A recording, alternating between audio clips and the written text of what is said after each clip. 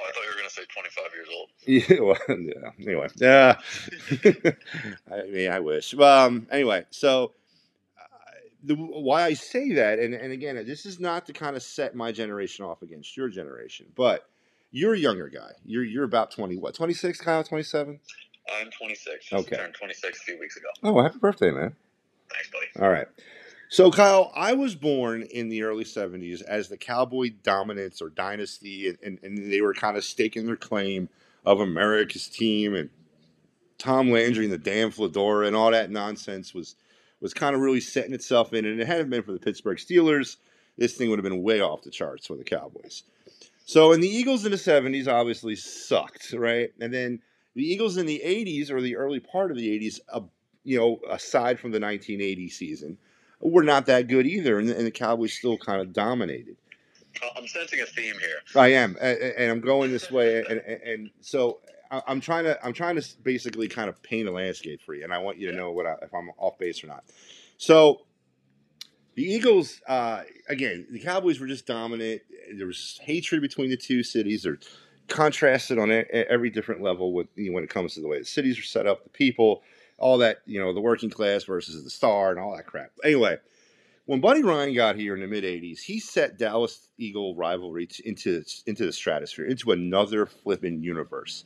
Everything from the scab nonsense back in '87 when Landry, when the Eagles and the Cowboys played, and Eagles had no players cross the picket line. Cowboys had 18. They got out to a 41-10 lead against Eagles scab players. Landry pulled his star players.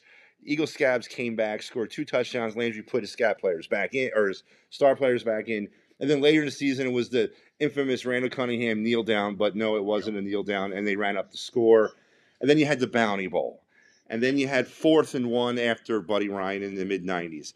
Anyway, Kyle, these are hardcore, I hate you, you hate me type events that really galvanized that Eagle-Cowboy rivalry in my lifetime. Would you not agree, or would you agree or disagree to that? I would definitely agree. Okay, now, to contrast that a little bit, Kyle, people from your generation don't necessarily have that. You got the 2008 winner you're in. You got the 2009 last game of the season. The winner's the division winner, the loser's the wild card. 2009 wild card. 2013 winner you're in. T.O. and McNabb nonsense and all that. And then the McNabb scramble around. You guys don't really have that. That bitterness, we hate the Cowboys hate the Eagles. My question for you, Kyle Quinn, as I get all the way around to this, is the Cowboy-Eagle rivalry dying out because just the bad blood seems to kind of be dissipating? And another point to that, since 95, the Eagles have made the playoffs 17 times. The Cowboys have made the playoffs 11. The Eagles have 7 division titles. The Cowboys have 8. Eagles have appeared in 2 Super Bowls and won 1. The Cowboys have been in 1 Super Bowl and won 1. Eagles have 6 NFC Championship game appearances to the Cowboys 1. Is that also a factor? The teams are just on different levels. That it also is kind of maybe petering out this Eagle-Cowboy rivalry.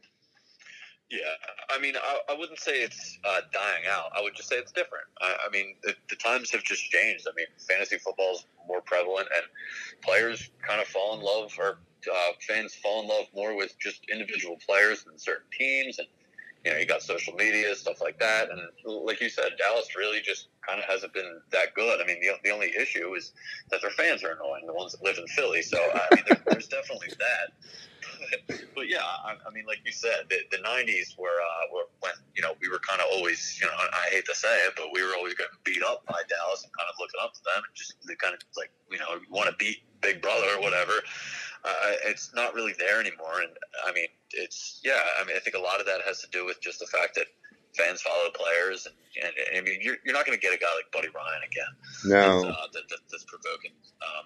That's provoking an entire team and provoking an entire city. It's just things are different now. It was a wonderful thing, Kyle Quinn, to watch. It really was. It was a wonderful thing. It was. All right, so you don't think the rivalry's in danger? You just think it's evolving?